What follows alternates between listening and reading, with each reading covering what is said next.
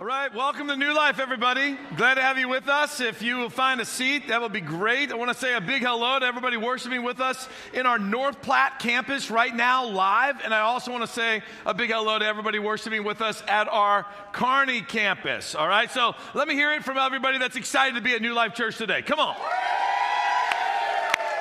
Yeah. Right on. Okay, that's awesome. Awesome. That's great.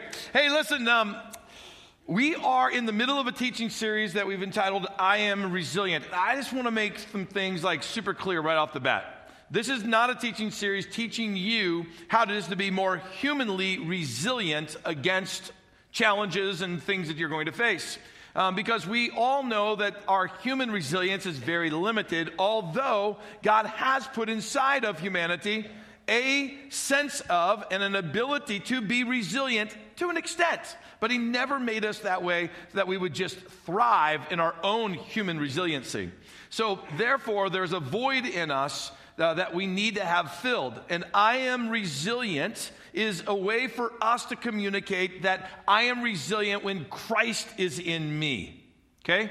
So I want to make sure that we're really clear on that. As we go through today's topic, that's kind of what we've been doing, is kind of looking at, from a biblical perspective, what are some biblical elements that God has given us through the power of His Holy Spirit to help us be resilient when it comes to the challenges and obstacles and difficulties that we're going to face in this world. Because to be resilient means that we overcome the challenges, but we also rebound. What do we overcome and we rebound? We overcome and we rebound back to center, Christ at the center of our life. We also rebound back to joy in the Lord.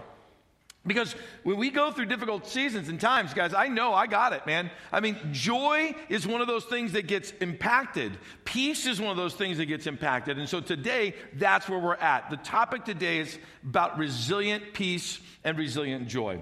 Because one of the things that happens for us, if you guys watch the news, or maybe you're like me, like I get my news feed right on my phone. Anybody else like that? Right? You just scan through it. You get notifications. My phone's constantly going off, telling me things about what's happening in the world. And if I just followed the theme and the timeline of what's happening in the world, it could be a very peaceless environment. I mean, when you watch the news, or you listen, like for us, we have a car that has XM radio. Anybody have that? So we can go out of our house watching the news right into our car and still listen to the news. It's very uplifting. So that you can make that long ride from the house to the church, still listening to everything that's happening in the world, or you can make that ride over to Hy-Vee or to Walmart, still listening to what's happening in the world. But if you listen, here's what's on the front page. Here's what's really being broadcast. You've got wars. Tell me this, you don't have to raise your hand, but just check these things off in your heart if you've heard these types of storylines, the headlines, in the last, let's say 30 days. Wars, terrorism, talk of more war, abuse, hate, murder, violence, divorce, bullying. We've come to just embrace this as normal. But all of this is diluting peace in our world. And in some places around the world, it is not just diluted it, it's eradicated peace. There are some people that are living in war-torn environments right now where if it's just up to them to try to grab a hold of something that sounds like and feels like peace and joy, it's impossible. They're chasing the impossible. But let's jump back for a moment. Let's pull back the veil. Let's get to us personally right here in Nebraska. You find a much deeper personal clash with peace going on when you pull the veil back. Like as an example, what's warring or clashing against us trying to grasp and hang on to a peaceful environment in our life? Comparison. Comparison's doing it. It's not just about being teenagers and, having some kind of, temptation to, peer pressure wise to be like someone else or do something just because someone else does it. All of that still exists in our adulthood and our senior adult life. It just looks different. Comparison, it's warring against, it's clashing against us trying to grasp a hold of some level of peace. Self-image issues, words that were spoken in our past that are still lingering, dictating to us who we're going to be in our adult years, or actions that happened that are still vivid in our imagination and in our mind and in our heart that have yet to loose their grip, but they're affecting our own self-image issues. We've had, in our adult years, our substance abuse issues, things that we become addicted to or that we have to have and they draw us to it, whether it is alcoholism or it's a pornography issue or some kind of other sex issue or just the attractiveness of, I want other people to really, like me. Or it could even be eating issues, but the substance abuse, it's warring against us, trying to grab a hold of peace, and verbal and emotional abuse and financial tensions because we're overextended or we're not making enough money, or extended family turmoil, or maybe in this past week you got some kind of uncertain medical diagnosis, and all of these things are warring against your ability to try to grab a hold of and sense some kind of peace on this earth if you're trying to do it on your own. It's a daunting task. It's overwhelming. In fact, it literally is impossible. All of these things are like rocks being added to the backpack of your life. And at some point, we break. Some point, the backpack becomes too full. We collapse to the ground. We can no longer keep moving forward. Because in our finite human resilience, we were never made to carry that kind of weight. We'll never find the peace and the joy that we're looking for. And here's the deal, that when peace goes, joy goes with it. So what do we tend to do? What is our human, resilient remedy? Here's what we do. We disguise it all. We disguise it all with a mask. I took my grandkids to a hockey game on Friday. It was Friday the 13th in October, people. Obviously I don't give any credence to anything like that, but when you went to the hockey game on Friday the 13th in October, your grandkids, although there were some adults walking around with these, which is a little scary, but all the kids got masks, right? Kids like these masks. But a mask in our adult life is nothing to like.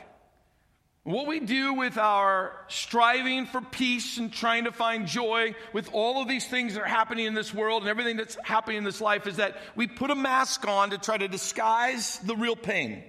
We put a mask on to try to disguise how we are really feeling. We put a mask on to try to disguise our past hurt. We put a mask on to try to lie to everyone else so that they'll see us the way that we want them to see us. And we do it over, and we do it over, and we do it over again. And there's times when we might even get rid of the mask.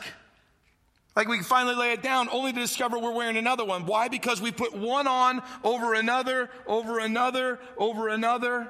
And they just keep piling up. We don't even know who the real us is anymore. In our striving for peace and joy, we've covered up the real us. We've put these masks on to try to disguise our pain or try to comfort ourselves. And I'm telling you, if you keep going down this route, you'll end up with such a variety of masks that you won't be able to contain it anymore. Some of you walked in here today, you had to super glue your mask back on just to get to church, and your whole goal in life today, right now, is this: to walk back out with the mask on. I would say to you, that's ludicrous. That's insanity.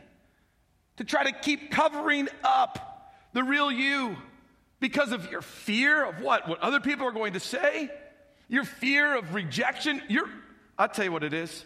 It's your fear of you becoming real with yourself again.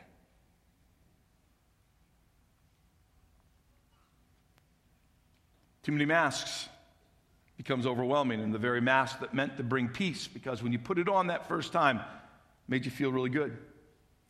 When you put it on that first time, all of a sudden there was peace again. You didn't have to look at the real you didn't have to deal with the real issues. Now, to keep it on, you're having to self-medicate more. To keep it on, you've had to believe a lie that the mask that I wear now is normal.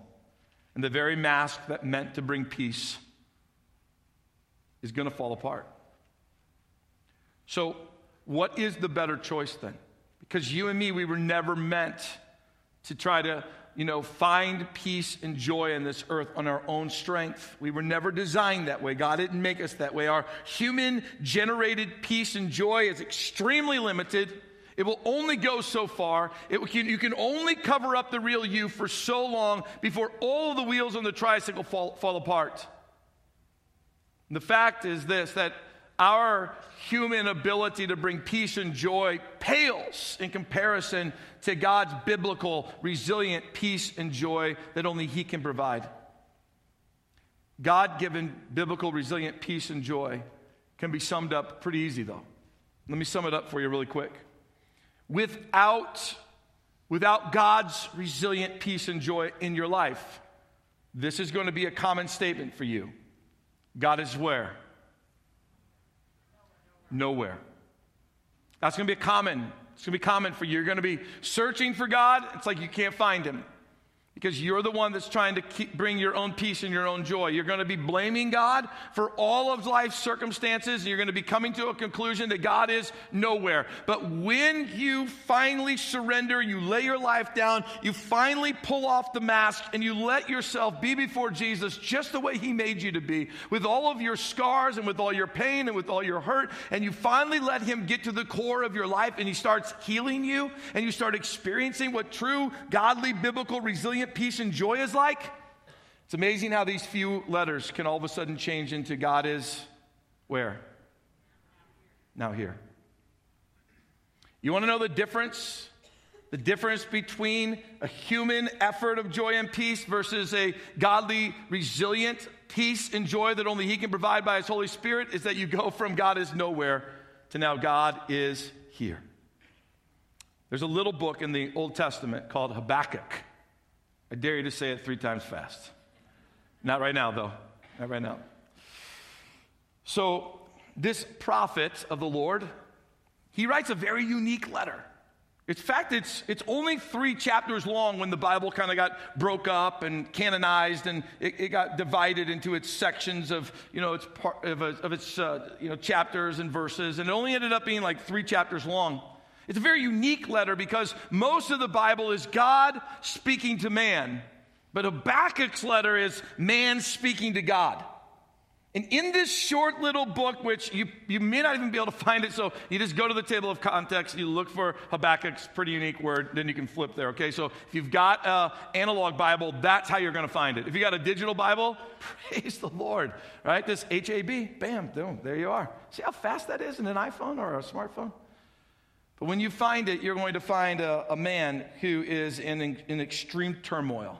You're going to find a prophet of God who is in a place in his life where he's recognized the fact that the people that he lives amongst, right, God's people, the people of what we would call now Israel, of Judah is the word that's used at that time. These people they've turned their back on God. They're doing whatever they want to do. They're living life however they want to. They've had enemies in the past, and he's recognizing, he sees the writing on the wall, and he goes, the Babylonians are going to come and they're going to attack us. And he's upset with God about this. And he's saying, God, why would you allow some wicked, vile nation like that to be able to come and take over your people? If you are God, why do you let these bad things happen to your people?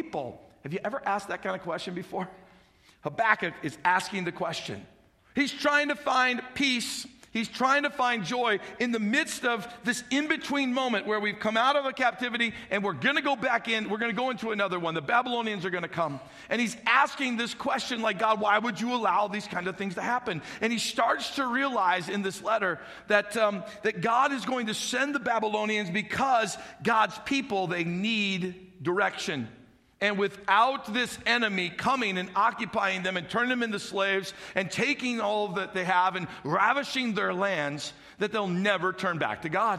And so God uses this very painful time to wake up his people that he loves so that they'll turn back to him. But he still wrestles with it, right? He still has a hard time wrapping his head and wrapping his heart around this whole thing until you get to the end where you finally see in chapter 3, he writes this song. It's like one of the Psalms in the Bible. He writes this song, and at the end of the song, you see where he's finally come to an understanding of what peace and joy will be like, even though the writing is on the wall and difficulty, hell on earth is getting ready to come, he still finds in the midst of all of that turmoil and difficulty, he discovers what it feels like, looks like, to have real resilient peace and real joy. This is how he describes it at the end of this letter. He says, even though, Lord, and watch this, even though the fig trees, they have no blossoms anymore, and there are no grapes on the vines, and even though the olive crop, it fails, and the fields lie empty and barren, and even though the flocks die in the fields, and the cattle barns are empty, yet I will rejoice in the Lord. Then he goes on, and he says, I will be what? Joyful in the God of my salvation. The sovereign Lord is my strength. He makes me as sure-footed as a deer, able to tread upon the heights. Basically, Habakkuk comes to this point where he says this, even though everything that I know right now, which is not good, is going to get worse, I feel like a man standing on top of the mountain. And that's not because he's insane, okay? That's because he's found true life in here. He came to a point where he recognized that it doesn't matter what happens around me, God is going to be my salvation. He's going to be my strength. He is my Savior. I would say to you today, biblical peace and joy, resilient biblical peace and joy, get your eyes off of the immediate and they get your eyes onto the eternal. And that's what's happened for Habakkuk. That after he wrestled with the immediate pain and discomfort, he was able to find joy in the Lord. In his own words, he said, I have found joy in the Lord. He goes on to describe it by saying this, that he called God his salvation. God is my salvation, even though the enemy is going to come and ravish my land. God's still my salvation. Yeah, because we would often blame God for not being our salvation when the difficult times come. But he's finding peace and joy knowing the difficult times are coming and still proclaiming God's my salvation. I'm saying to you that only happens by the supernatural power of the Holy Spirit. That's not something you and me just, make happen in our own mind and in our own strength. In fact, he even recognized that God was his ultimate strength. He's his ultimate strength. He can't push back the Babylonians from attacking, but he's still his ultimate strength. That's what happens when resilient peace and joy fill your heart supernaturally from God in the midst of your challenge and your trial.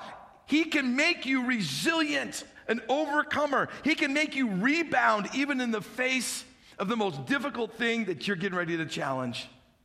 Resilient peace and joy, it will change the way you look at the challenges of this world.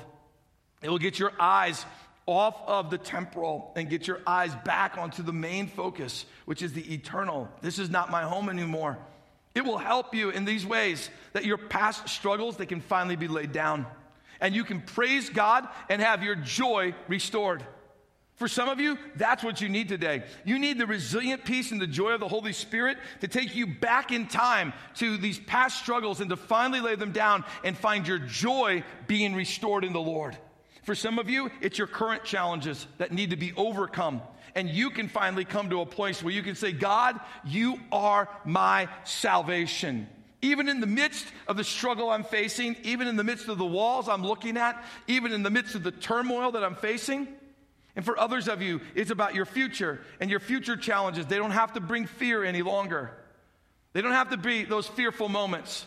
Habakkuk didn't have fear that the Babylonians were coming. In fact, he says that you can look to God and say that, God, you are my strength. You're my strength. Instead of the anxiety and the worry that penetrates your heart and eats away at your days and your night's sleep, you can revert back to a resilient peace and strength that says, God, you are my strength. When we experience true biblical, godly, resilient peace and joy, all of a sudden scriptures like you've heard before, like what's found in the Philippians chapter 4, all of a sudden they make perfect sense. See if you've heard this scripture before. Don't worry about anything. Instead, pray about everything. How many of you guys have read that before? How many of you read that before and you went, how is that even possible? How's it even possible to not worry about anything but to pray about everything? How's that? Is that even possible? I would say to you, not in your own strength. It's not possible. But in a resilient strength that only comes from the Lord, a resilient strength that's found in peace and it's found in joy. Oh, all of a sudden, now you can say, I don't have to worry about anything. In fact, I'm taking it to God in prayer. Why? He's my salvation and He is my strength. I find my joy in Him. But look what else it says. It says, tell God whatever you need and thank Him for all that He's done. Then you will experience whose peace? See, it's not your peace. That's the secret here. It's not your peace. Because your peace can't handle it. It's God's peace, which exceeds anything that we can what? Understand. Right. His peace, it will guard your hearts and minds as you live in Christ Jesus. Let me just summarize this really fast because I'm out of time.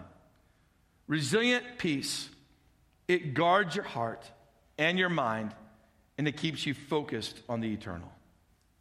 Just to summarize, what does resilient peace do? It guards, like Philippians 4 said, it guards your heart and your mind to do what? To keep you focused on the eternal. That's what Habakkuk experienced. That's what you can experience as well. In summarization, what does resilient joy do? Resilient joy, it gives you hope that God's purpose and His plan is best, even when it means walking through a very painful and difficult time, like the testimony you're getting ready to hear. You're getting ready to hear a story from a mom and her daughter, Amy and Remington, out at our North Platte campus, and some very difficult things that they went through.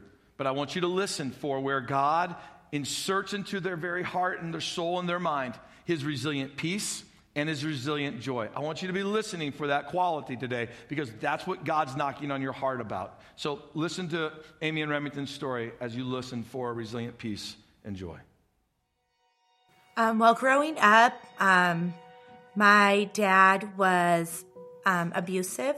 Not so much to my younger brothers and sisters. There's 6 of us all together, but the oldest 3, and there was a lot of physical abuse. I didn't notice so much toward my mom as toward my older brother, me, and then my brother right after me. The day I called 911, we had went to a volleyball game, and we came home, and I had been talking to this guy at school, and he tried calling me, and I couldn't figure out why the phone wasn't working. My dad had unhooked it outside, and I had hooked it in. Well, then he found out that I had hooked it in, and he came running in the house. I remember being bent over. He had me around the neck, being bent over the counter, and I was just screaming for my mom. And my mom come running out, and my mom's trying to pull my dad off of me.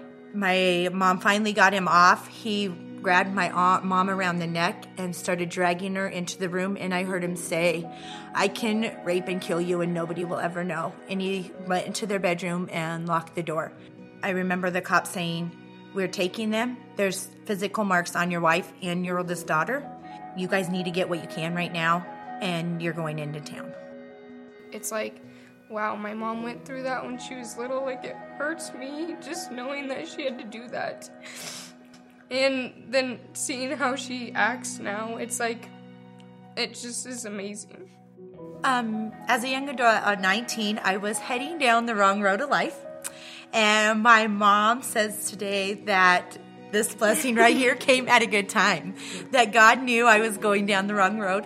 I ended up getting pregnant with Remington, straightened me right up. And at that time, I realized I was going to face the world alone with just my daughter and I.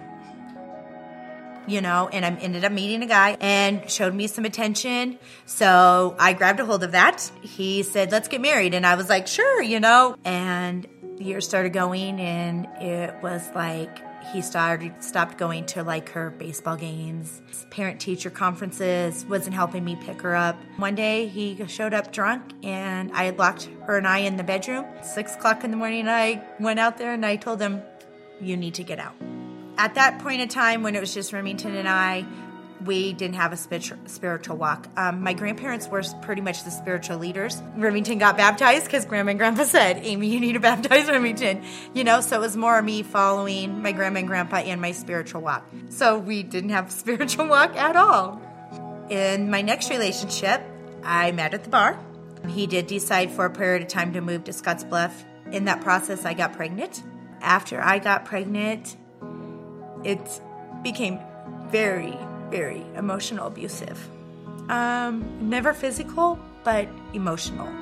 I was torn down to where I felt so bad about myself that they'd be better off without me. The worst 6 years of my life.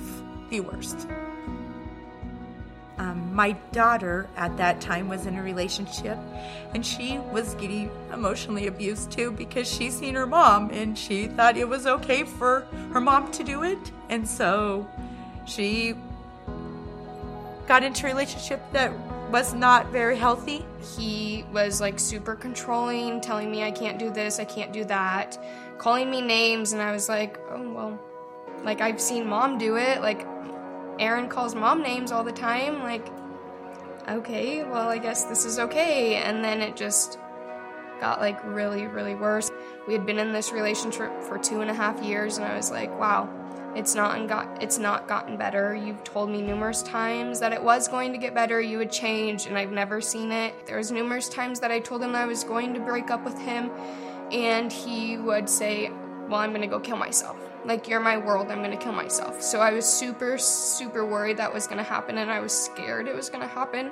One time, I got asked to prom, and he did not like that because he was like, no one can be with you, you're mine. And then that night, he ended up committing suicide. My life, it was like really hard for me, and I needed to turn to my mom. And so, ever since then, my mom's my best friend. I was mad at everyone. I was like mad at God because I was like, why me? Like, why do I have to be put through this? So my grandma just kept telling me, God's doing it for a reason. God is doing it for a reason. And I'm like, no, like, I don't want to believe in God. Like, why would he do something like this? Like, I'm so hurt. So Remington ended up going with a friend to New Life, and she begged me, probably for weeks to come try this church. We cried from the minute we walked in the door to the minute we left. I finally found that I needed to change, and I knew that God was speaking to me. I went to the altar Sunday, laid it all down, accepted Christ as my Savior. After I got baptized, I went home, and my stepmom has been in my life for 20 years. She called me on Monday. I was at work, and she's like, I don't know what ever happened to you, but this Amy is the Amy that I knew was deep down inside of you. And I looked at her and I said, it's not me facing the world alone anymore. I have God. I have God and my girls. He is on my side now, and nothing can stand in our way. The woman you were before we went to New Life, it was not the mom I knew when I was little. But the mom you are now, you are an amazing mom to Destiny and I, and Cameron.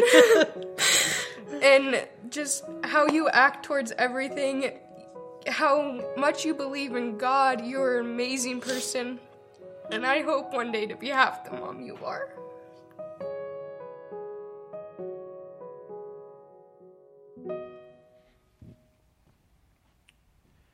So how do you find freedom?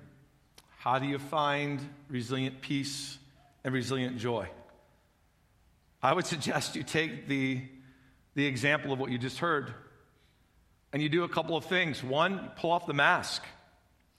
Do what Amy said. She came to the altar, she surrendered to God, and she left it there. And she said, God, I'm leaving all of that past there. Now, could you see that some of the past still brings pain? Of course it does. Yeah, God over time and over a process, He heals pain. Some of those things take time, church. So, yeah, am I expecting God to do a miracle today in some of your lives? I'm expecting God to do a miracle today. I'm expecting for some of you to lay down the masks once and for all and get up a new person and to walk out of here, different than you walked in. But I also know that there's a process for healing when it comes to pain. And you need to let God work that process. So surrendering your life. How else do you find godly, biblical, resilient peace and joy? How do you find it? Take a look at this scripture. Galatians chapter 5. It says, but the Holy Spirit produces this kind of fruit in our lives. Love, joy, peace, patience, kindness, gentleness. Who produces it? The Holy Spirit produces it. It's what the Holy Spirit can do. It's not what you can do. So where do you need to run today? Run to God and ask God, fill me with this resilient peace and joy. Or I'm not going to make it through this next week. Or I'm not going to overcome this next obstacle. Or I'm not going to be my best. I'm running on empty when it comes to human joy and peace. God, I need something supernatural that's going to make me like Habakkuk feel like I pounce, I leap, I'm at the top of the mountain even though I'm still facing real life situations. That's my challenge to you today. Come to the Lord today and seek Him because He is the one who wants to produce that joy and peace in you. So lastly, I just want to pray for you the very same prayer that Paul prayed over the believers in Rome. This is his prayer. It's found in Romans chapter 15, verse 13. Paul says, I pray that God, the source of hope, He will fill you completely with joy and peace because you what? You trust in Him. Again, just for the sake of repetitiveness, because that's how we learn sometimes. Where does the peace and the joy come from? Your trust in Christ and Christ alone. He says, then you will overflow. You will overflow with confident hope through the power of the Holy Spirit.